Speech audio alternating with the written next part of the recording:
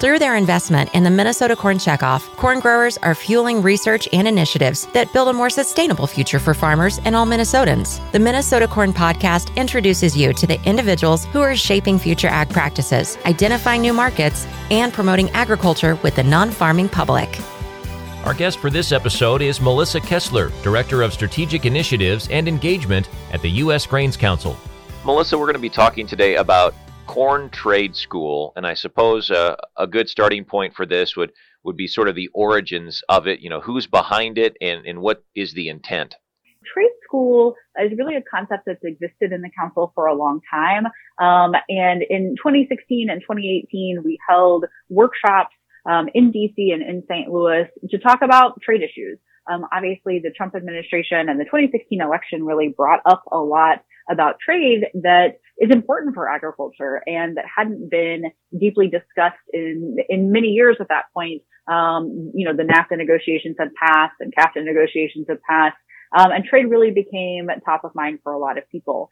So we created these workshops to go into not just the hot topics of trade, but the background of those topics. So not just what is happening at the WTO, but what is the WTO?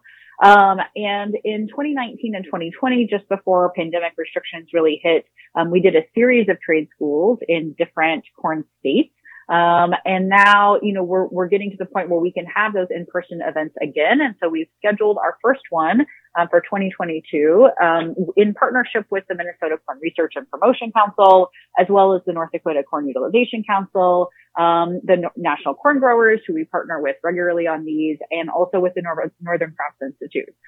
So we're coming together as a group of organizations to put on an event, talking about trade. What are some of the issues and topics that farmers need to know right now? What's the background of those issues? And then we also do some training about how do you talk about trade in your community with the media and with policymakers. It's interesting, Melissa, as you talked about when the idea to create something like Trade School first came up, the trade landscape has changed quite dramatically since then, huh? It really has. And even thinking back to 2019 and 2020, we had a series of 5 trade schools, that winter. And the last one was the week things really started to shut down. And we've traveled a long way since then. A lot of things have changed in the trade landscape. A lot of things have changed in the market.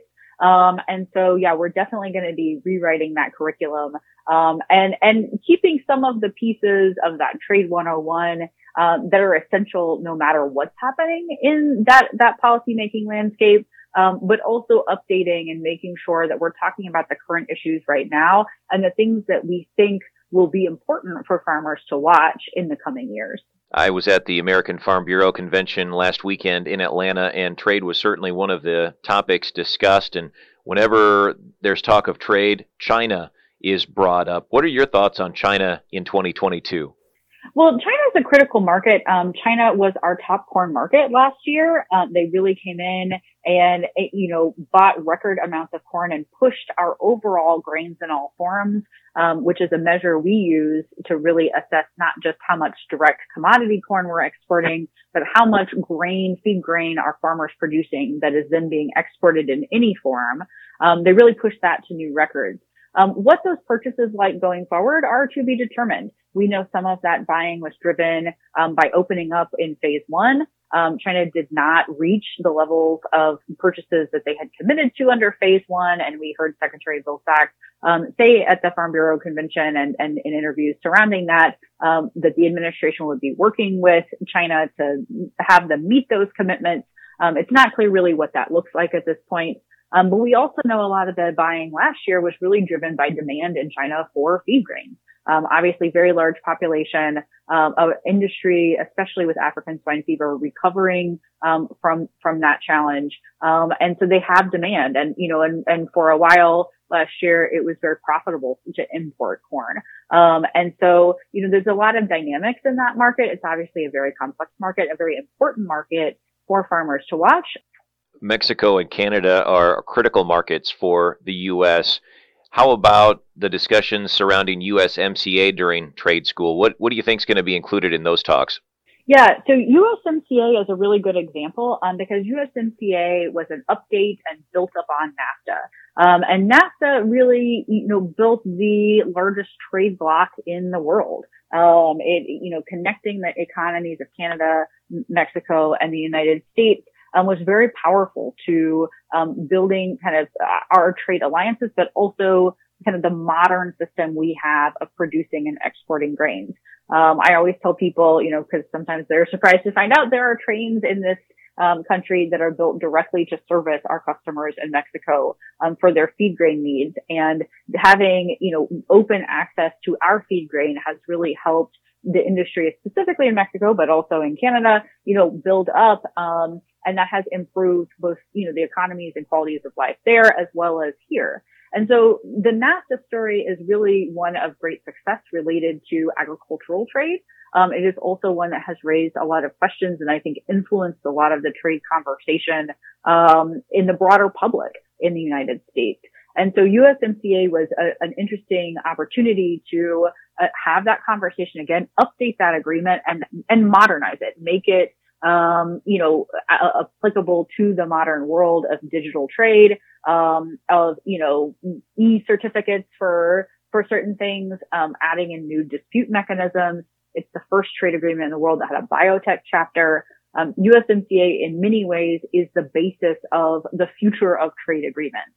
And so that's a very important part of what we'll be talking about. And I think it's a really critical example for producers and those in the agriculture industry more widely to be aware of kind of the potential of trade and also the technicalities of trade. At USGC, you spend probably most of your time focusing on building and growing markets, but I'm curious as to how much time is spent looking at the competition, if you will, Melissa, South America and the corn and soybean production that comes out of Brazil and Argentina in particular. It's important to know how your competition's doing.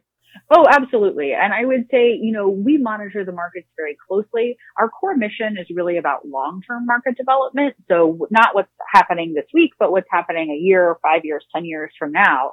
But obviously that's greatly influenced by what's happening right now in this crop year. There's a lot of purchasing that is done, based on preferences, and loyalties. There's also obviously purchases made in the market based on economics and current crop conditions, and current markets. And so that's something we follow quite closely. It's also something we're aware of when we're having conversations with our customers around the world. Obviously we want to build demand overall for feed grains and their co-products, but we also want to build preference for U.S. where we can.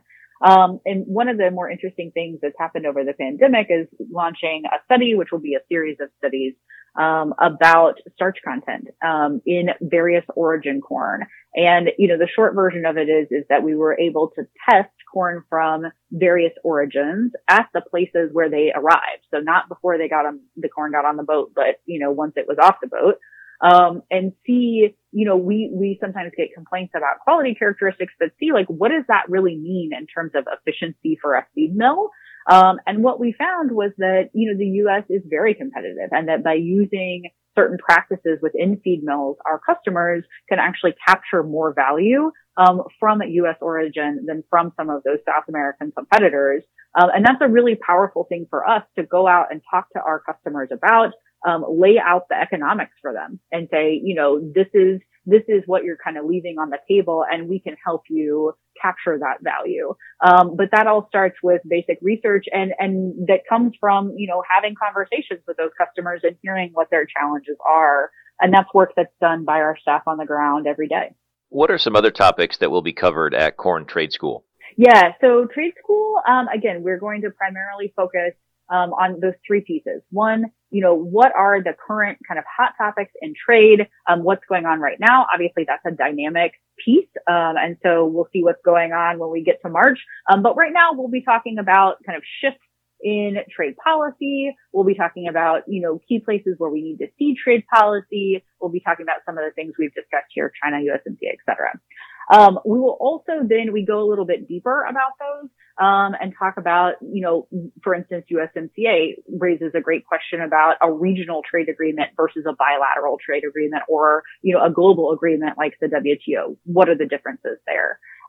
We will also have, NCI is one of our partners. We will have some conversations specifically about their work. And then again, we will have that training component where we, help the people in the room who primarily are producers, process, okay, what are you hearing about trade here? And how can you put that into your own language, to really feel comfortable having a conversation about trade and exports and the value of that to your operation, with members in your community, with, the media, maybe doing an interview like this one, or with policymakers, because those are all really important audiences to be able to advocate for oneself about trade. We're speaking on behalf of Minnesota Corn today, and Trade School will be in Alexandria March 16th. Give us the registration information. Yeah, so Alexandria, Minnesota, March 16th. There will be, North Dakota is sponsoring a bus and Minnesota is sponsoring a bus. So there will be buses for people who want to carpool from Fargo and from Marshall, Minnesota.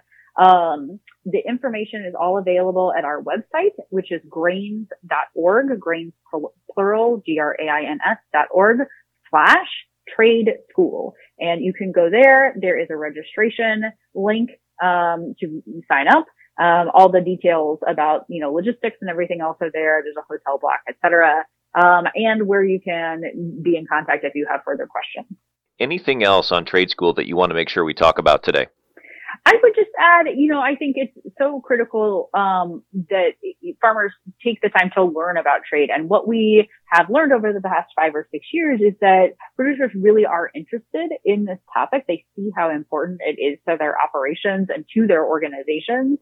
And this is something, we offer as hopefully an opportunity to get some of that education. But there's also other resources. So on our website, again, grains.org, there's a section of why trade matters and, a tab on learn about trade.